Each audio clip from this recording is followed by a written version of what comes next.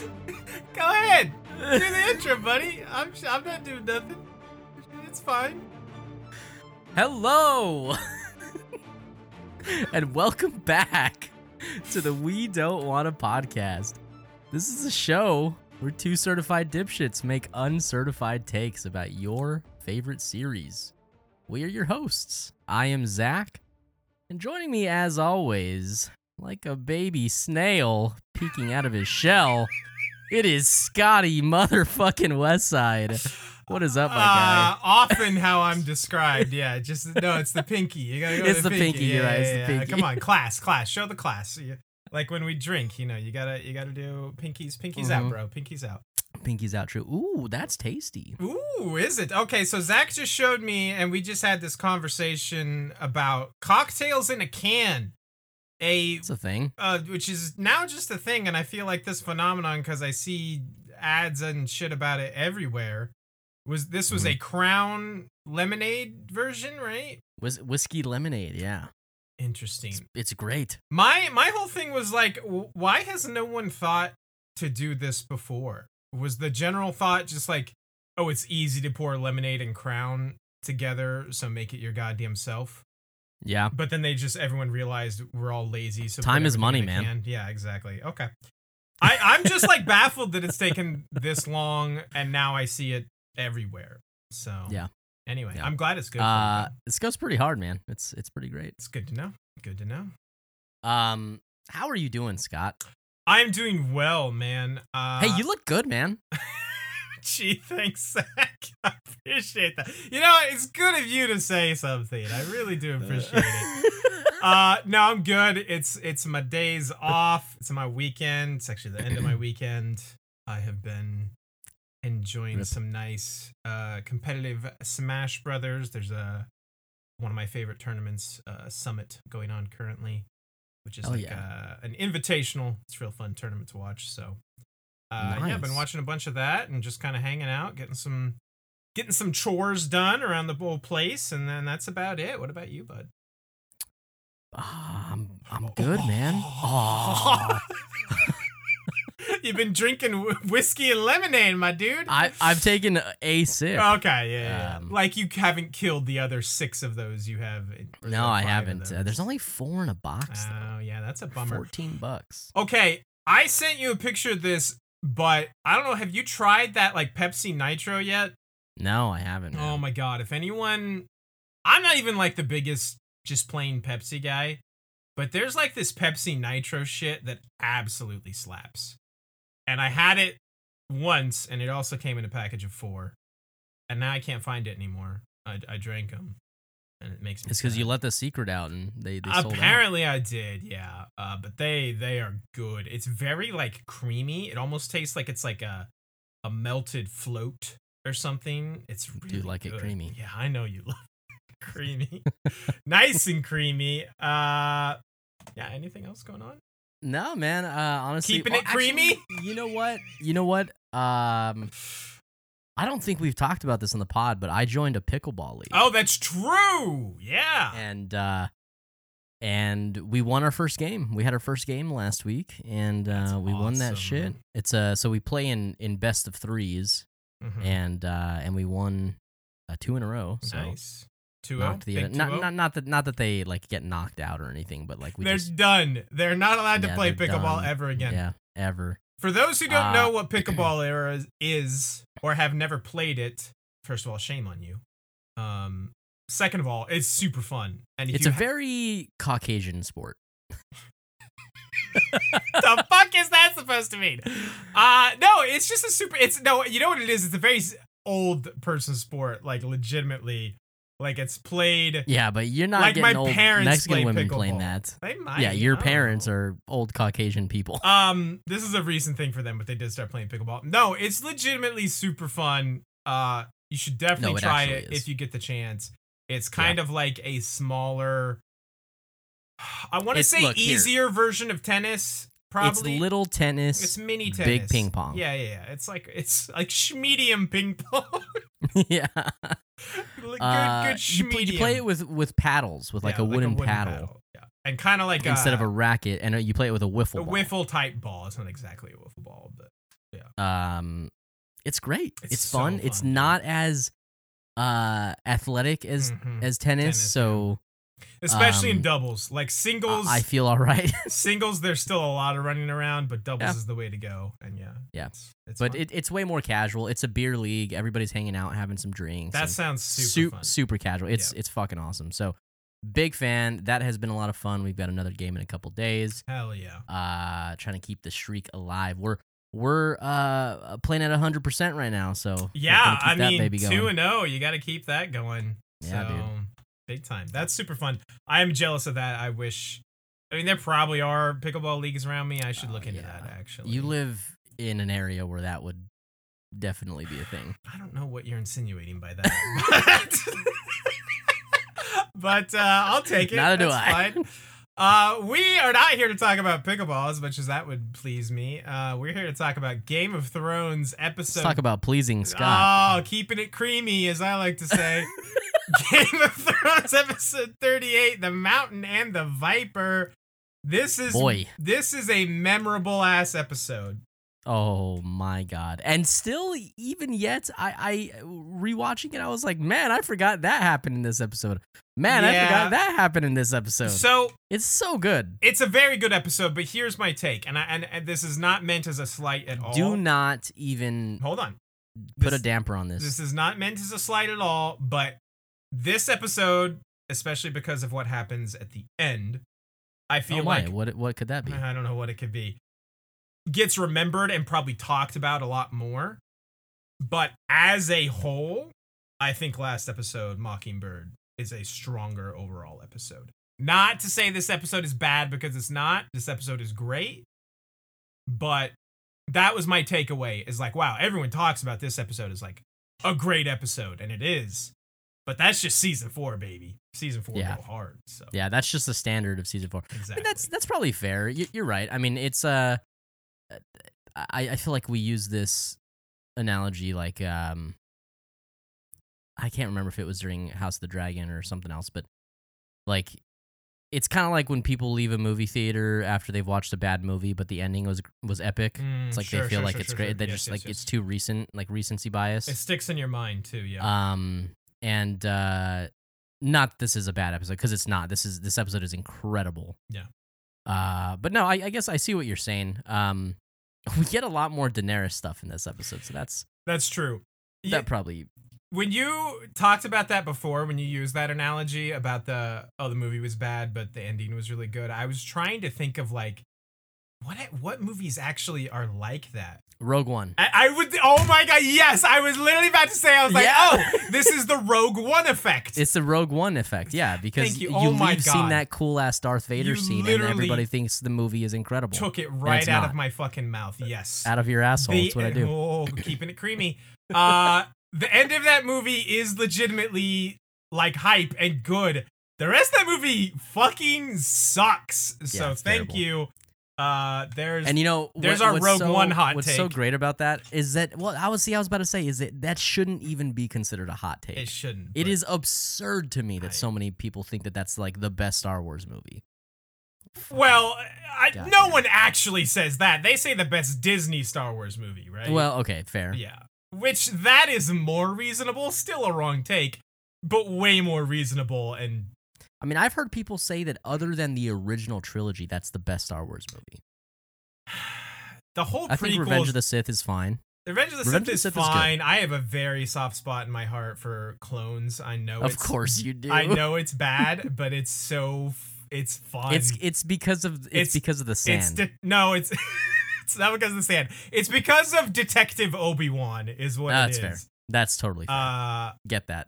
Yeah, the prequels have such a weird spot in my heart, because it was like I loved them as a kid when I watched them. Then as I grew up, it was like everyone turned on them, including myself. And now I look back on them somewhat fondly. So they're a weird thing. Yeah. Anyway, let's dive into this episode. I'm gonna start us off on the recap here. We begin with the wildlings attacking Molestown south of the Wall. They kill everyone except for Gilly and Little Sam, whom Ygritte finds, but spares. At the Wall, Sam is distraught. It's distraught, I say. thinking he's gotten Gilly and Little Sam killed, but John, Ed, and Gren tell him she might have gotten out. John says that Castle Black will likely be attacked next, and they realize how little of a chance they have against the wildlings' overwhelming numbers. Bwah, bwah, bwah, bwah, bwah! Zach's favorite scene of all time alert! And we know why. Yes. Yes. In the east, the Unsullied taking a nice dip in the river, and Grey Worm takes a long look at the stunningly gorgeous scenery. It's just a beautiful river, you know? It is a beautiful river. Just a beautiful river. Danny tells Missandei that it doesn't matter. The Unsullied aren't interested in that because they don't have pillars and stones. But Missandei responds, "Have you seen me? He was definitely interested." No. He was interested. He was interested. Trust. Grey Worm later apologizes to Missandei, and they have a sweet little moment. It's a funny moment, by the way. Yeah. In the north, Ramsay gives Theon a pep talk and sends him to negotiate with the Ironborn that hold Moat Cailin. Most of the Ironborn are dead or dying, and Theon tells the commander that they will go free if they surrender. The commander spouts blood and then some nonsense about how Ironborn never surrender before he's promptly killed by the other Ironborn who then surrender. Ramsay flays and kills them all and tells Theon they're going to their new home. At the Eyrie, Littlefinger is being questioned by the Lords of the Vale about Lysa Arryn's death. Littlefinger claims it was a suicide, but the Lords of the Vale are doubtful. They bring in Sansa, who witnessed what happened, and she tells them the truth about who she really is, but lies about Lysa and her death, backing Littlefinger.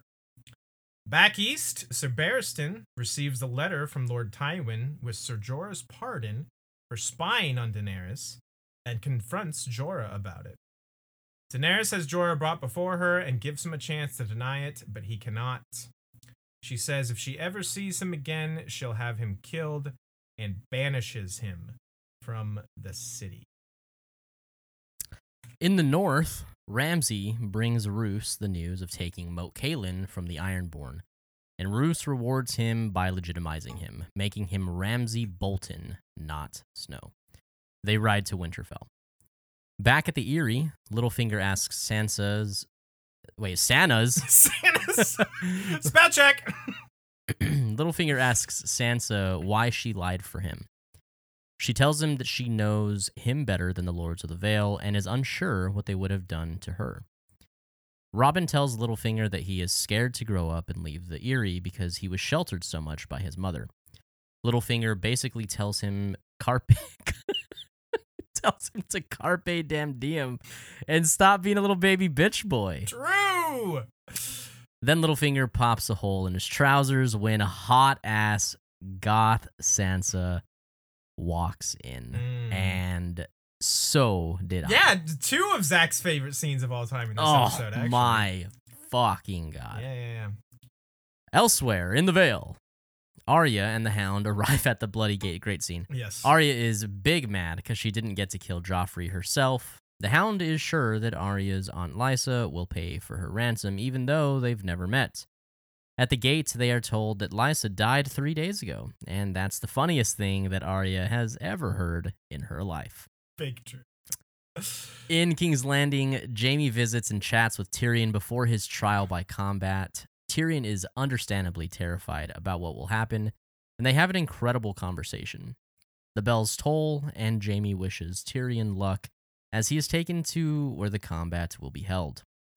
Tyrion wants Oberyn to quit drinking and wear a helmet and shit, and he's like, nah, bro, I got this. Nah. The fight begins, and it is immediately apparent that Oberyn wants it to be a show. He constantly yells for the Mountain to confess to murdering his sister and her children. The fight goes back and forth till Oberyn gains the upper hand and stabs the Mountain through the chest, but he is not satisfied. He wants the Mountain to confess and tell him that Tywin gave the order to do it. Oberyn loses focus, and the Mountain takes advantage. Very bad, difficult to watch. Things happen to poor Oberyn, and the fight is over.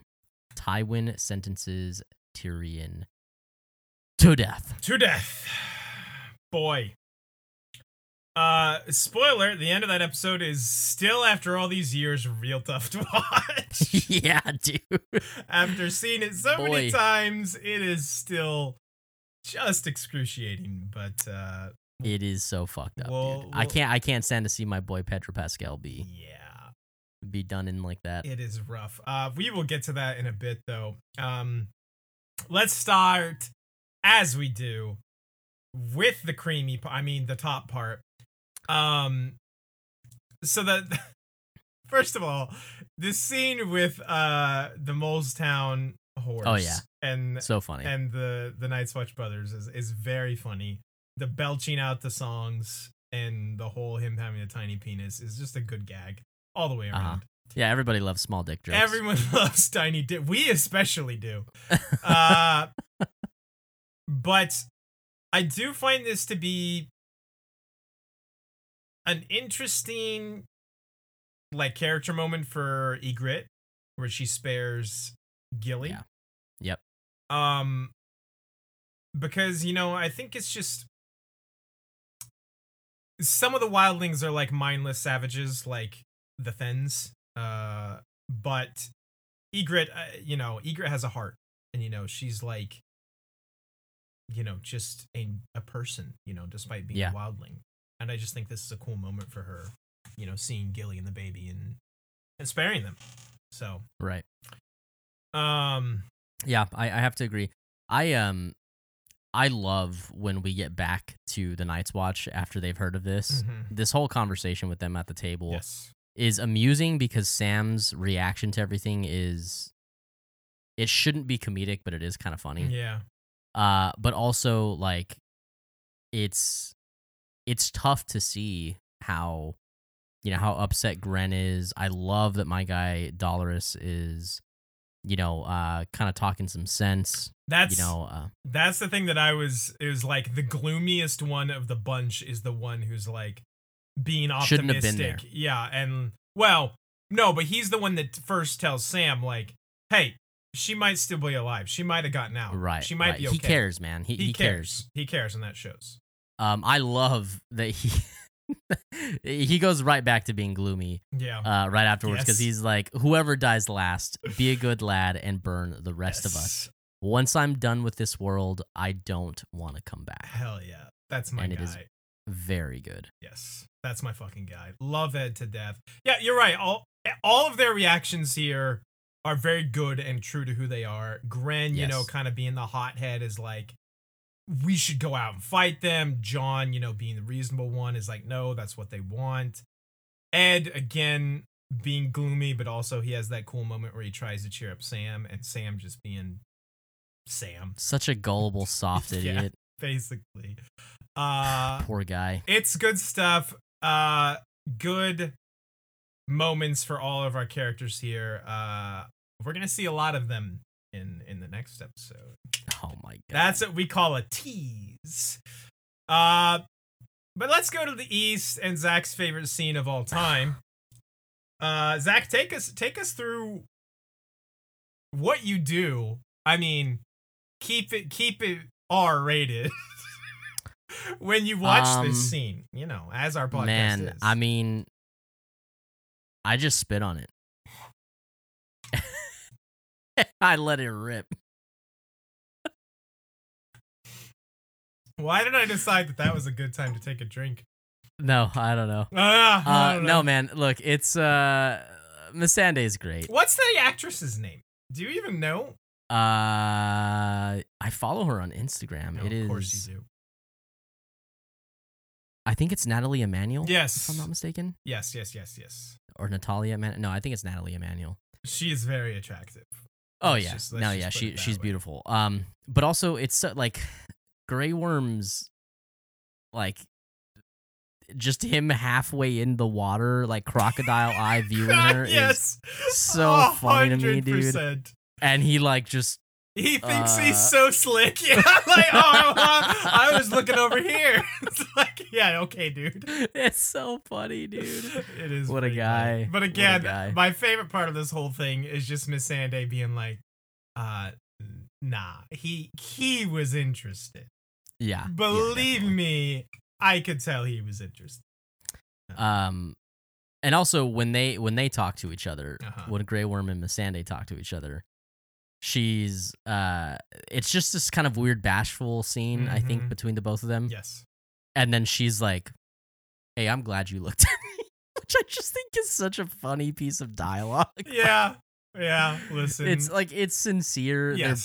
They're both people who are timid in a lot of Mhm. ways. Like she's well spoken because that's always been her role, Right, but she's very timid and very like Mhm. reserved. And he is not well spoken Right. and has no clue how to act in any Right. situation. So it's a weird dynamic, and this actually got me thinking about something that you know how you know how we always talk about less is more. Sure. Yeah. Man, when you're dealing with people who cannot have a fully fleshed out dialogue, I hate that shit. I hate less is more. like I hate Wait. like So I like, I don't like understand. Grey Worm can't forming full sentences. Uh-huh. I hate it. Like it's just cringe to me. Oh. It's cringe to watch. That's a weird take to have. It is the.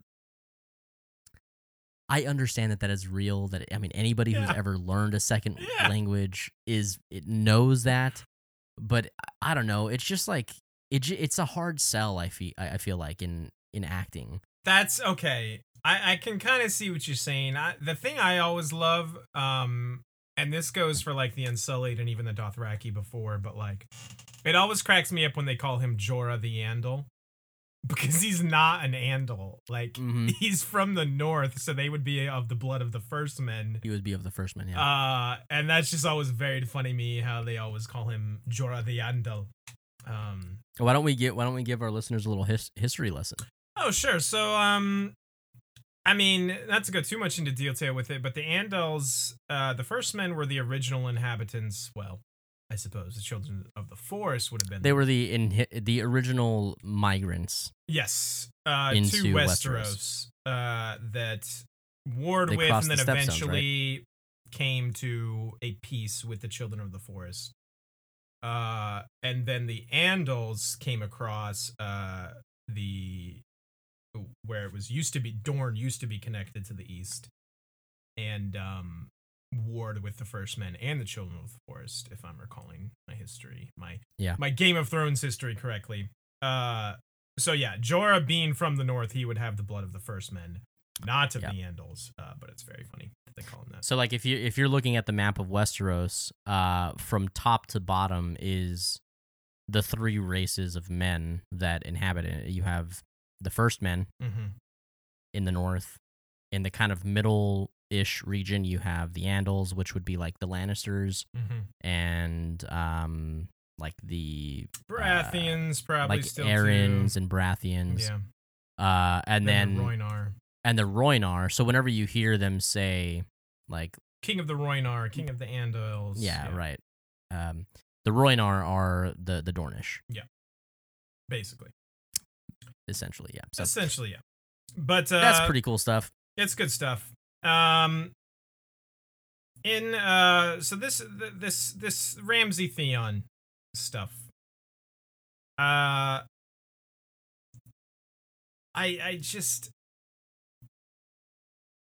don't even really know what to say about it because I don't have anything against this scene in particular. Yeah.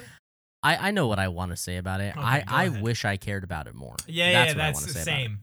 Same. That's because like you think of House Bolton, House Stark, you think of like the like ancient roots and like the feuds that they've had in the North, and all that is so cool and interesting.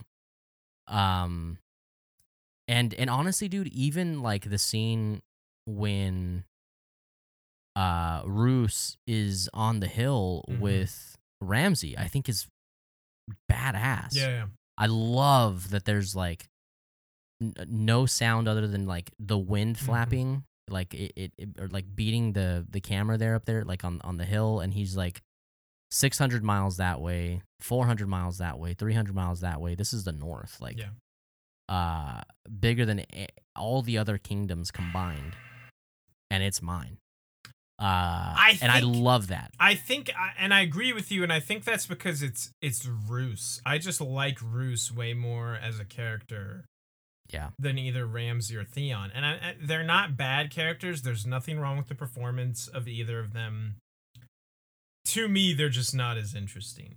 And again, so I have nothing against this scene. Like, obviously, Moat Cailin being basically, the key to the North.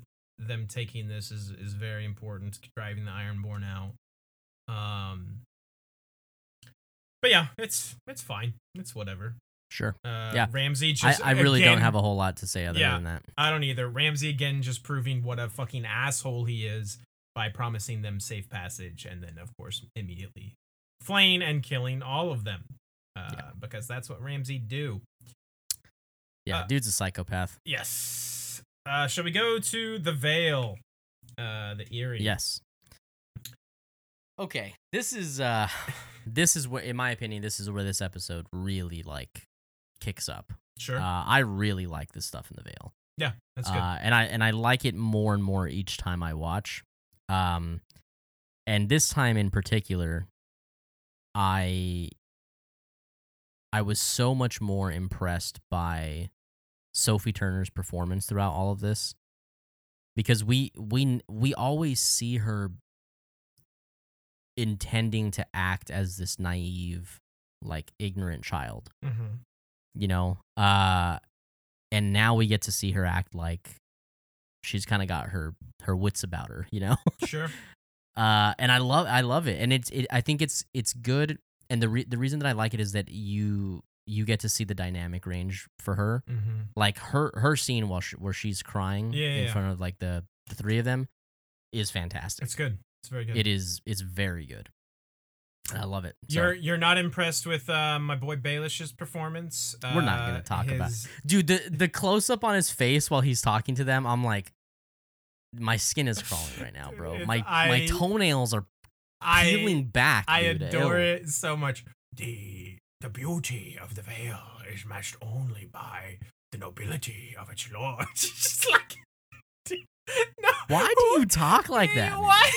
No, that's the most kiss ass bullshit line I've ever heard in my life. Who is gonna believe anything you're saying? But I absolutely adore it. But no, to be serious, you are correct. Sophie Turner's performance in this is really good. I think her and Littlefinger's conversation later, where basically she tells him the devil you know is better than the devil you don't, more or less. That I would like to point out kind of something here. A while back, and I don't think I shared this because it was kind of spoiler territory for people who are following along with the show, but a while back we had a listener message us, and we were talking about a couple things, and one of the things that and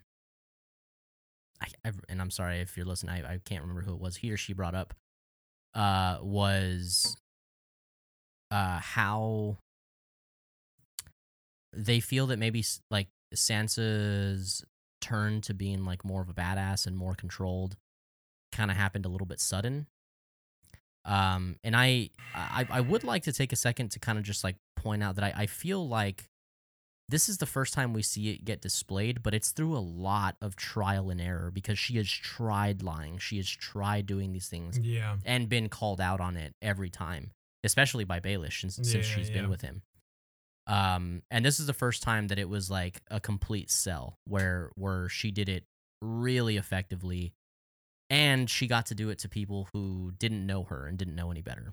So that's true. I don't know. I personally feel like her progression and growth into being somebody who's way more controlled is I feel like it's pretty flushed out.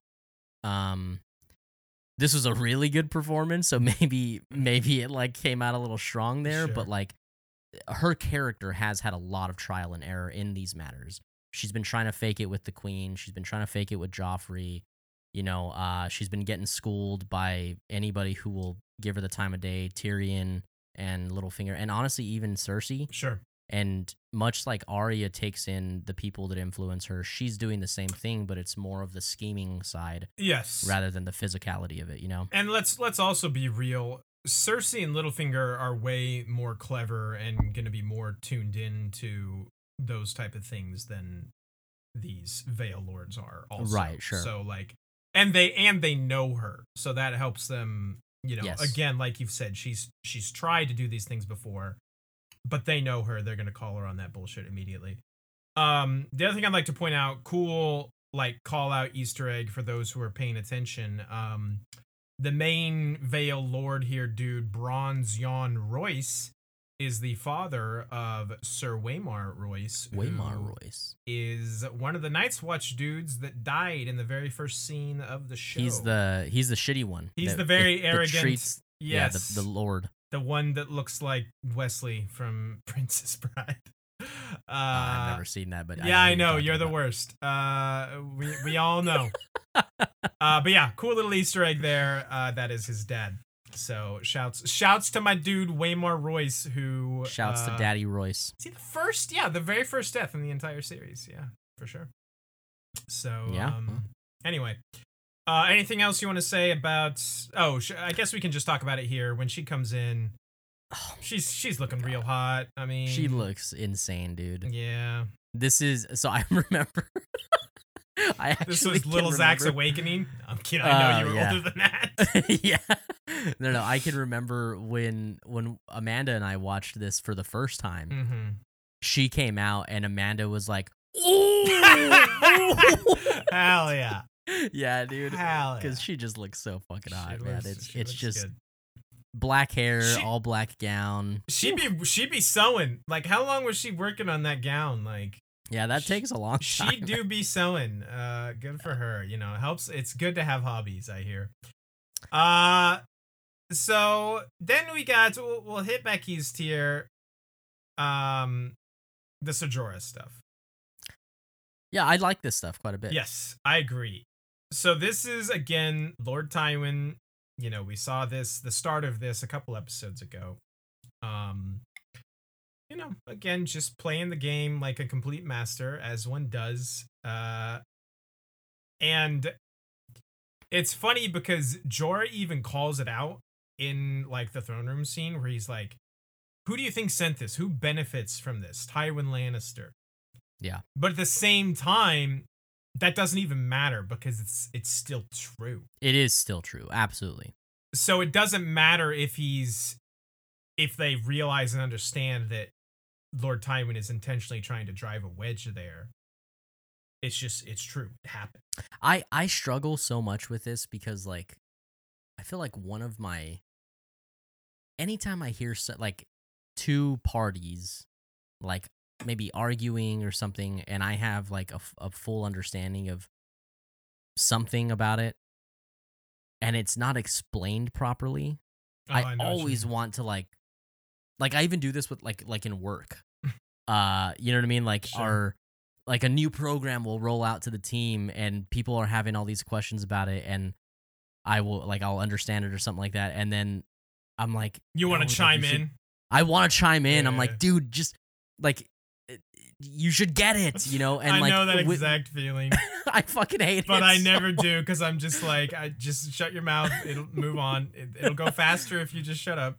And this is one of those scenes where I'm like, I feel like had it been approached in the right way, there could have been I don't know. I mean, obviously times are different. I'm not in the mind of Daenerys, but like, it's like Jorah didn't know them. You know, Jorah. Sure. He's only dreamt of getting to go back home. He didn't know them, and somewhere along the way, he grew to truly care. Correct. And truly like try and advise and really help and that doesn't like his disloyalty in the beginning of the relationship doesn't mean that his loyalty during the relationship wasn't true. Right. And I feel like they could have done a better job of drawing that out in this scene because in the books, basically, like, she acknowledges that because I think he says something along those lines. It's more, I think she's even more angry about the fact that he had plenty of opportunity to like come clean, basically, and like tell her these things and admit to these things, and she probably would have been, you know, not okay with it, but like more understanding and more forgiving Sure. if he had just That's fair. come clean with it and said, hey, I did these things, but that was before I knew you. I haven't done it since. I saved your life because I did come to know you and I appreciate you and blah, blah, blah. Yeah. Now that it's come to light that it's like he's getting caught and now he wants to be like, oh, but you know, hey, I love you. I love you and all this stuff. That's I feel like what truly sets her off. And I do feel like they did a kind of a better job of, they probably could have done a better job in this scene here of making that part of it clear. But, you want to know something crazy though? I know you obviously will get this, Scott, but hopefully listeners and or watchers, anybody that's seen How I Met Your Mother, dude, Daenerys has the crazy eyes, bro, in this scene. From that show, I really hope you guys can all recall from that How I Met Your Mother episode with the crazy eyes, because it is like terrifying. Yeah, it's so funny. I mean, she is a little cray. But yeah, I mean, again, I think this is a good scene still, even though they probably could have drawn that out. And we didn't even call out. I love the Barristan Jorah. Yes. Interaction. That's what I was gonna say. That's probably my favorite part of this. Hell is yeah, how dude. Barristan is like, I wanted to bring it to you first, man to man, not just go behind your back. And I think that again just speaks to who Sir Barristan is. And it's such a dagger too, because he's like, "Have you told her?" Yes. And he's like, "No, I wanted to bring it to you, man. Man to man." And he's like, "Let me speak to her alone." He emphasizes the not going behind your back, right. right back at you. Yeah.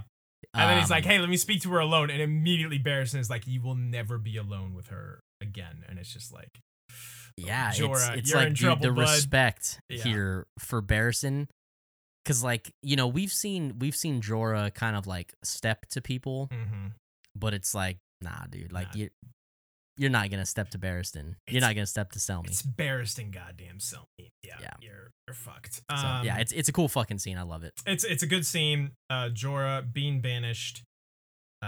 She's not playing around. Yeah. What does she say? Something about like, if I see you again, I'll have your head thrown into Slaver's Bay. She is not having it. So yeah. We went through all the eerie stuff. Blah blah. Well, blah. We need to get to Arya and the Hound. Yes, correct. Very quickly. Oh my god, yes. I mean, this goes without saying, we shouldn't even have to say it, but this scene between Arya and the Hound is of course great. Yeah, always. I love how she's just pissed off that she didn't get to kill Joffrey. Yeah. that's so perfectly Arya, and I love how the Hound even calls her on it. She's like, I thought I would be happy, and the Hound's like, nothing makes you fucking happy. And she's like, that's not true. Killing Polliver made me happy. Killing Rorsch made me happy. And I'm like, there should be alarm bells for me going off, but Arya's just too cool. I don't even care. Mm-hmm. And then they have this whole philosophical discussion about the Hound's like, real men kill with steel. And she's like, I don't give a fuck how I kill someone. I'd kill him with a chicken bone if I have to. It's so good. I wasn't the damn wine taster. These two are just the best. They are such a joy. They just make me smile. Like when I'm watching them and when we're talking about these scenes, I can't help but smile because they're so much fun together. And I'm gonna be real sad here because this is no spoilers, but this is one of the last scenes we're gonna get with them in for wow, way to just fucking drop that bomb. Listen, this finale's coming up. Things happen in the finale. Yeah. So they show up at the Vale. Yes. And the news break here is just so comical. God, and what I even love more than Arya's laugh is just the long pause. The Hound's face, just like both of their faces, dude. It's so funny, dude. Like it's so good. Even after she starts cracking, he doesn't even like look at her. he's just kind of like staring straight ahead. There's just like this dead look in his eyes because he's just like, what the fuck did I do all this for? But he's not like, he doesn't go full crestfallen. It's like he's just nothing. It's just nothing face. And it's so fucking You know what funny. I want? I want a spin-off fanfic. This probably exists. Probably. If anybody out there knows, send it my way. I want a spin-off fanfic where in the same format that we have Tales of Dunk and Egg, we get the tales of Sandor and Arya. Yeah, 100%. 100%. God, it would be so fun. That is the purest laugh I've ever heard in my life. By the way. Yeah, like just, I love how it's so much better by the fact that like they just had this conversation about the Hound saying nothing makes her happy, and then she is just like, she finds this so funny. It's like the happiest we've ever heard Arya laugh. Yes, dude.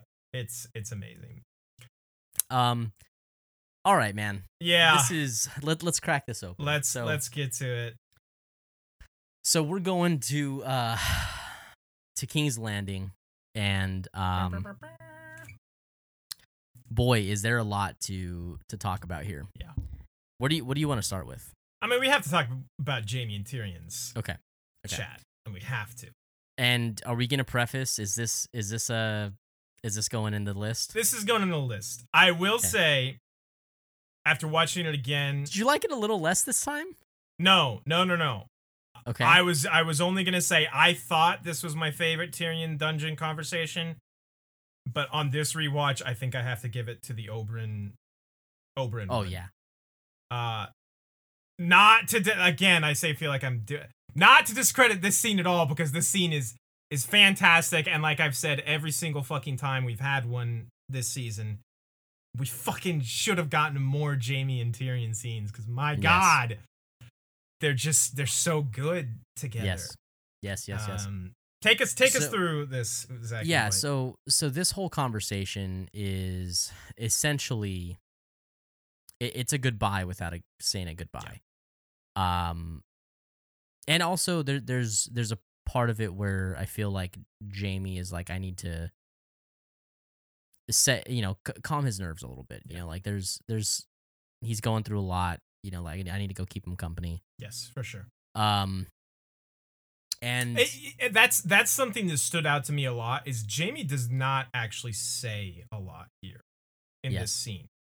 It is more of just he's there. He's there. He's just there. He's just is present and is like, it's just like this kind of comforting as much as he can kind of aura for Tyrion, as he's listening. And sometimes that's all you need. Exactly. When you're in a distressed like position like that. Yes. That just having somebody who is there. He is being a good listener, and props to Jaime for reading that situation and just kind of listening along to Tyrion's story, and it's just it's so good.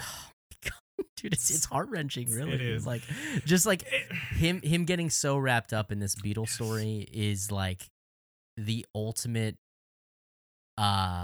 take me away from reality and let me live in this memory like feeling that I get. It's so good. Yeah. Because I don't even know how to articulate it. Yeah, because like the thing I was thinking about as he's telling the story, and maybe as we're talking about this, I'm changing my mind. This might be the best one. It starts as a hey, let's remember better times, like being young kids at Casterly Rock, you know, a carefree, you know, happier time in our lives. But then as it goes on, it moves into this, Tyrion is grasping at, you know, it's this thing that it correlates to his current situation, where he's grasping at like, what is the meaning behind this? Like, you know, he is obviously, you know, putting himself in the shoes of the Beetle in this situation, where he's like, what did it all mean? Like, what was the point of all this? What was, you know, and also the way that it's all shot too, man. Yes. The dungeon, by the way, we've said this a couple times, but the dungeon makes for some incredible lighting. Yeah. Let me just really the lighting in that dungeon is so dramatic and so good. They built that dungeon for filming scenes in mind. Yes. But like Tyrion in his monologue, when he picks up the beetle and finishing the monologue, like what is it all for? Yeah. And then he releases the beetle. I think that's my favorite scene in the part of this whole scene is him putting the beetle down, dude. And it's so simple. It's just like it is. Yeah, no, but like, God. dude, you talk about okay, so like in songwriting, Jesus Christ, there's a term and I can't actually remember the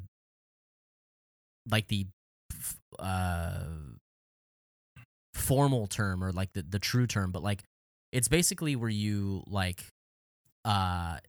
when a thing that you do with the music matches the lyric. So like an example of this would be like if you use the lyric like stop and then like your music stops also.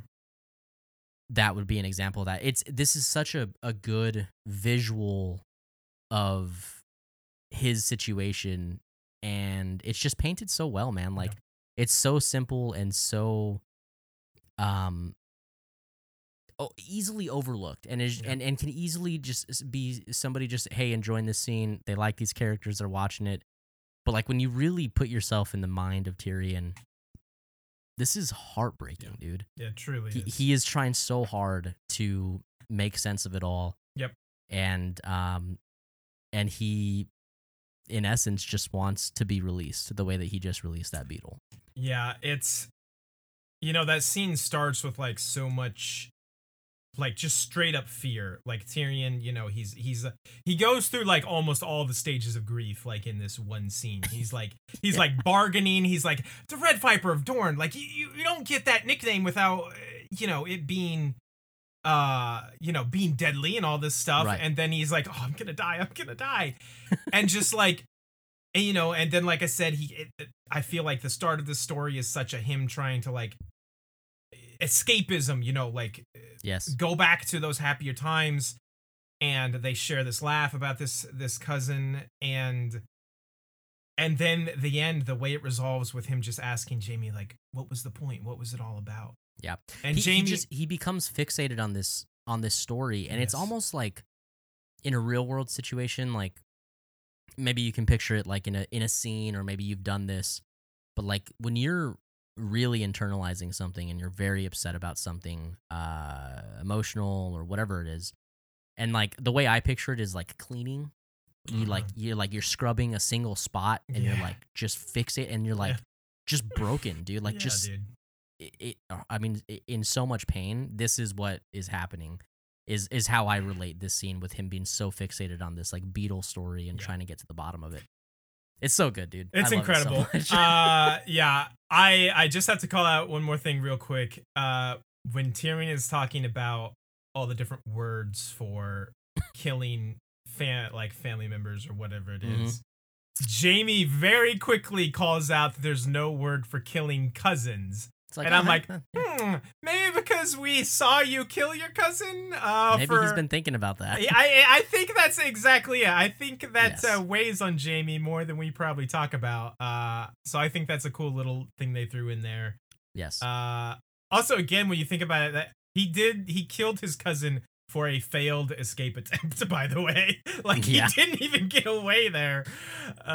So big shouts to Jaime for kind of voicing his own probably inner demons there a little bit as well. Yeah.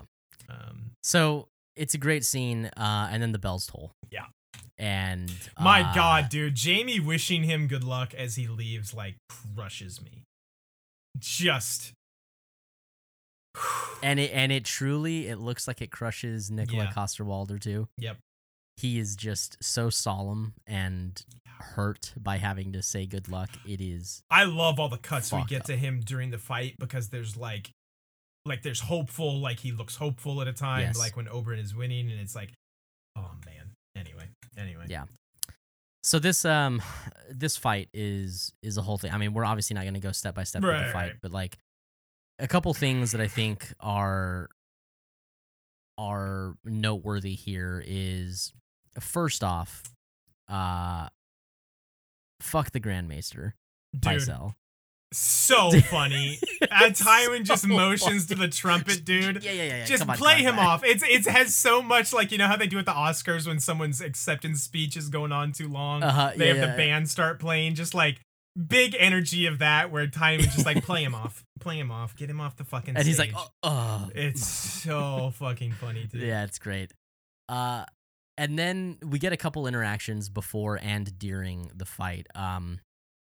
So there is this sexy fucking arrogance about Oberyn He's and real the hot. way He's that so hot right he's now. so fucking hot, dude. Big time. The way that he's like with what's her name? Ilaria. Ilaria, yeah. I was about to say Obara. I was like, that's not right. My name is I am Obara Obara Sant. Sant. Yeah. I can't wait till we get to that. We'll have to do one of our like recap Yeah, readings yeah, like, yeah. like that. She's like, "You're fighting that? Yeah. Nah. I'm gonna kill that. No, I'm gonna kill that." Yeah, fucking guy, dude. His arrogance is insane, and it is so like, I just want to be you, man. Well, for a Just moment, for a time. Tyrion the Prophet, by the way, when he says you should at least wear a helmet. Oh yeah. Boy, if only Oberyn had listened to, like, you can drink, you can like to move around, all that's fine, but maybe you should have taken that advice to heart. Yeah. That You know, here's the crazy thing here is, I feel like, man, I don't know how many times I've rewatched this.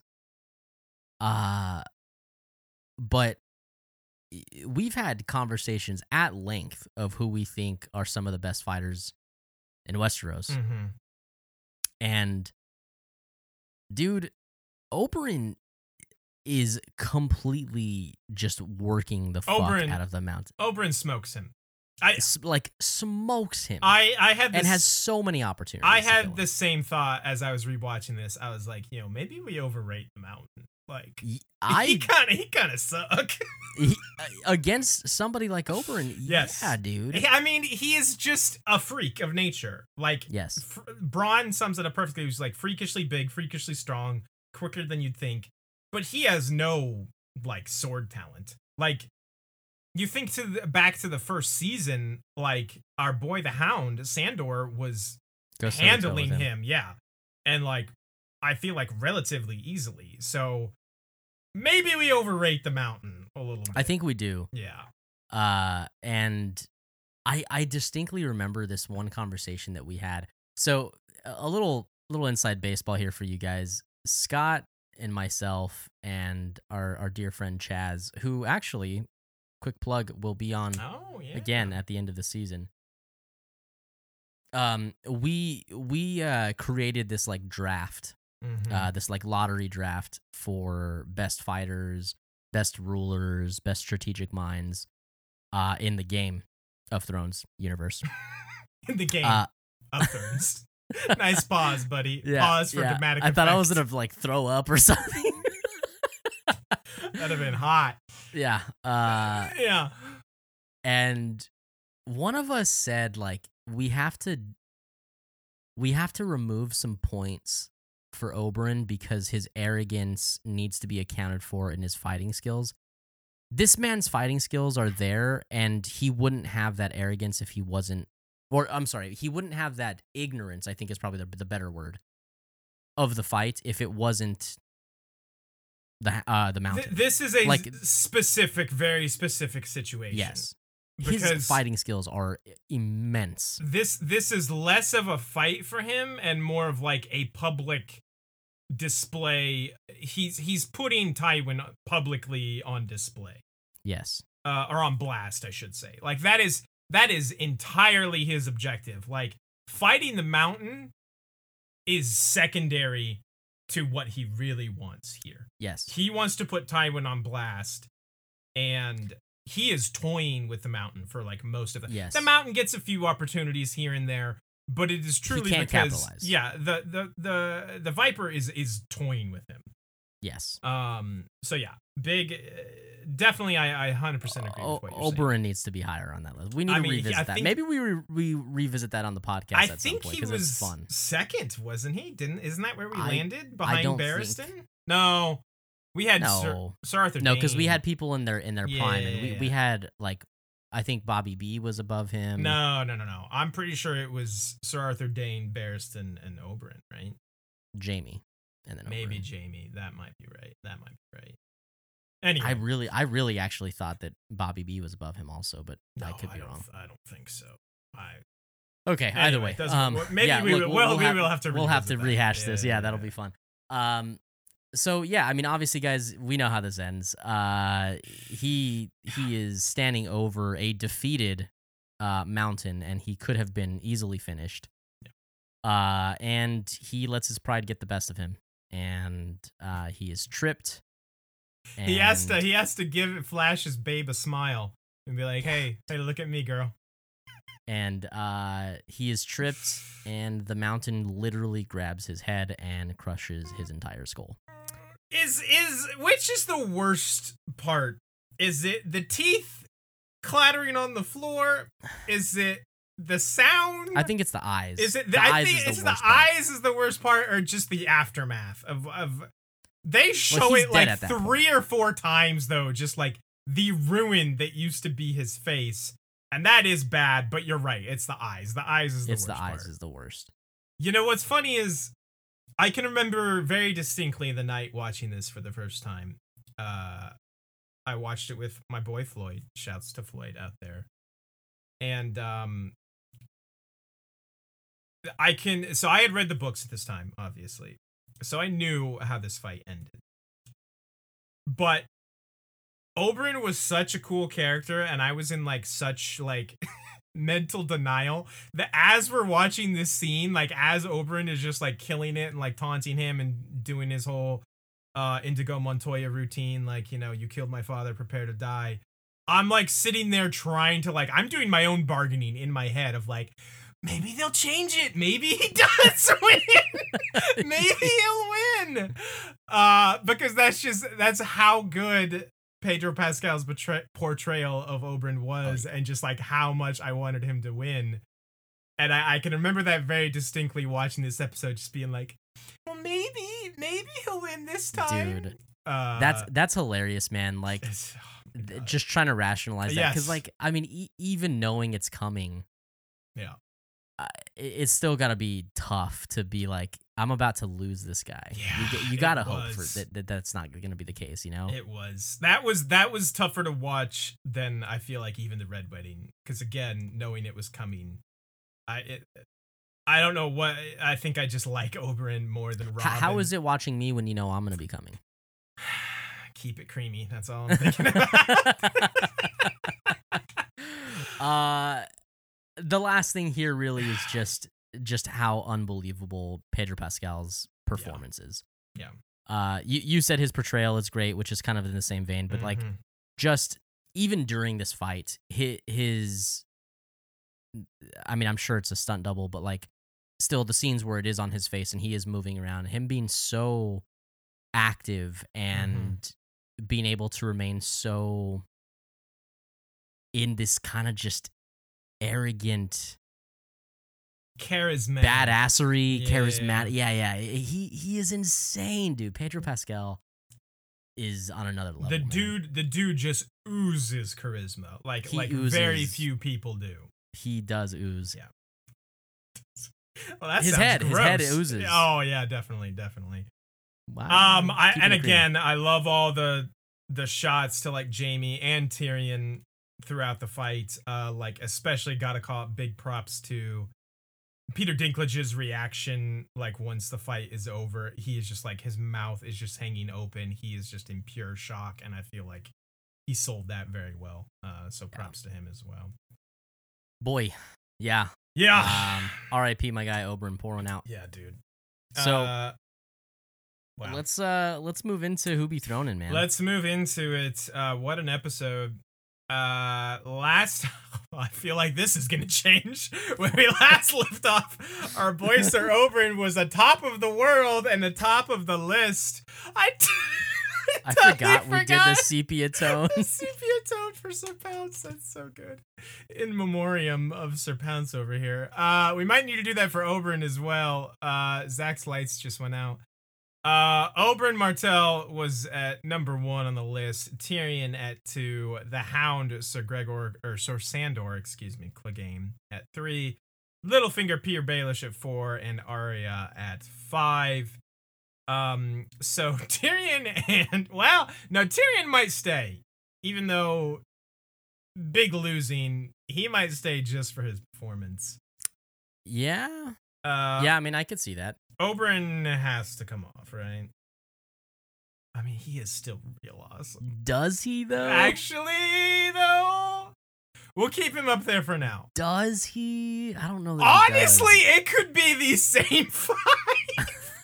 It really could. I think Sansa's got to have her time on this list. Sansa needs to come on. So who in your... Okay, let me pull Sansa up. Who else Arya would be... doesn't make the list, man. Who else would be a possibility in your mind? Okay. Everybody that's up there right now. Well, right. Aside from them. Sansa. What about Ramsay?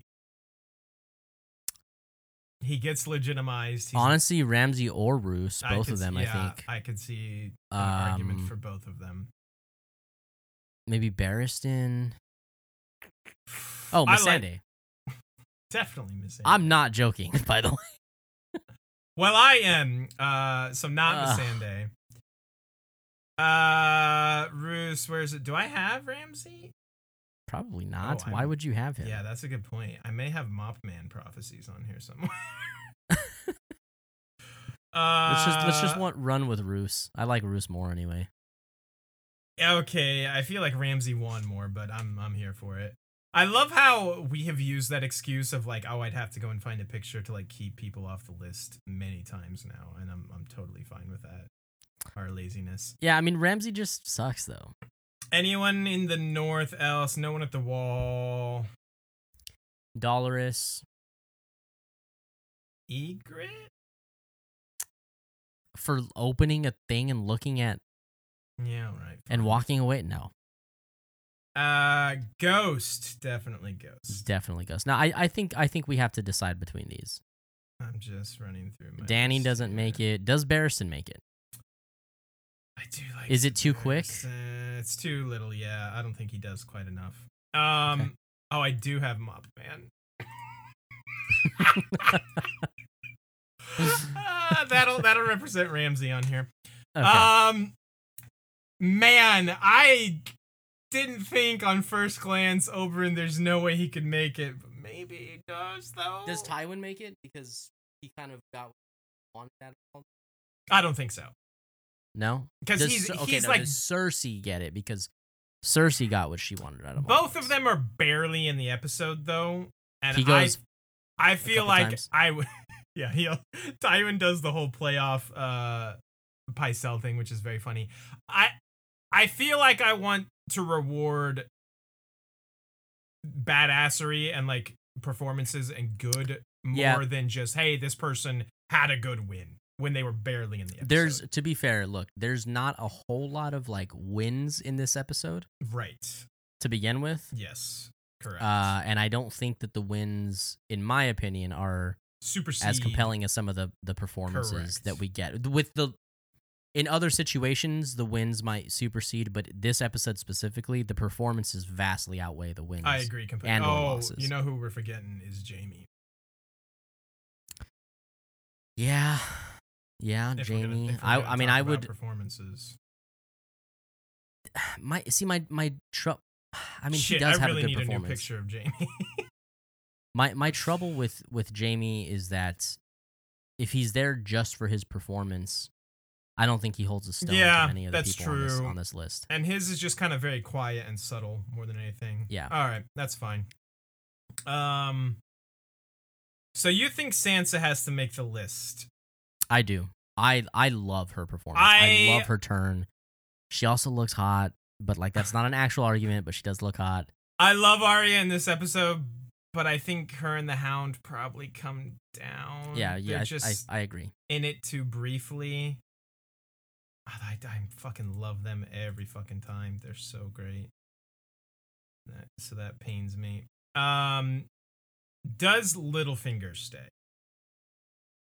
I mean, I feel like Littlefinger probably has one of the biggest wins, and again, his performance is just unmatched. I don't know. My God, I don't know off. what it's unmatched in, but it sure is unmatched in something.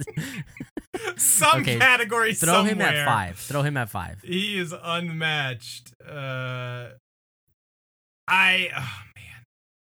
Does Tyrion go to 1 despite the fact that he was just sentenced to death? I mean, he's not dead yet. True. He's not dead yet. Or do you think Oberyn stays at 1? I feel like Oberyn goes to our honorary number 2 spot. Because I believe this is where we have put most people who have died in a badass way at 2. I think we put Syrio at 2. And I think but this is the most badass, like... I don't know, dude. The other one I was going to say, I think we put Yoren at 2. Yoren's death is pretty badass. Yeah, Yoren's death I'm pretty is sure we okay. put all right. Maester... I'm all right with that. So who's 1? Tyrion. It doesn't quite feel right putting Tyrion at 1. It doesn't. And nobody else feels right putting them at 1.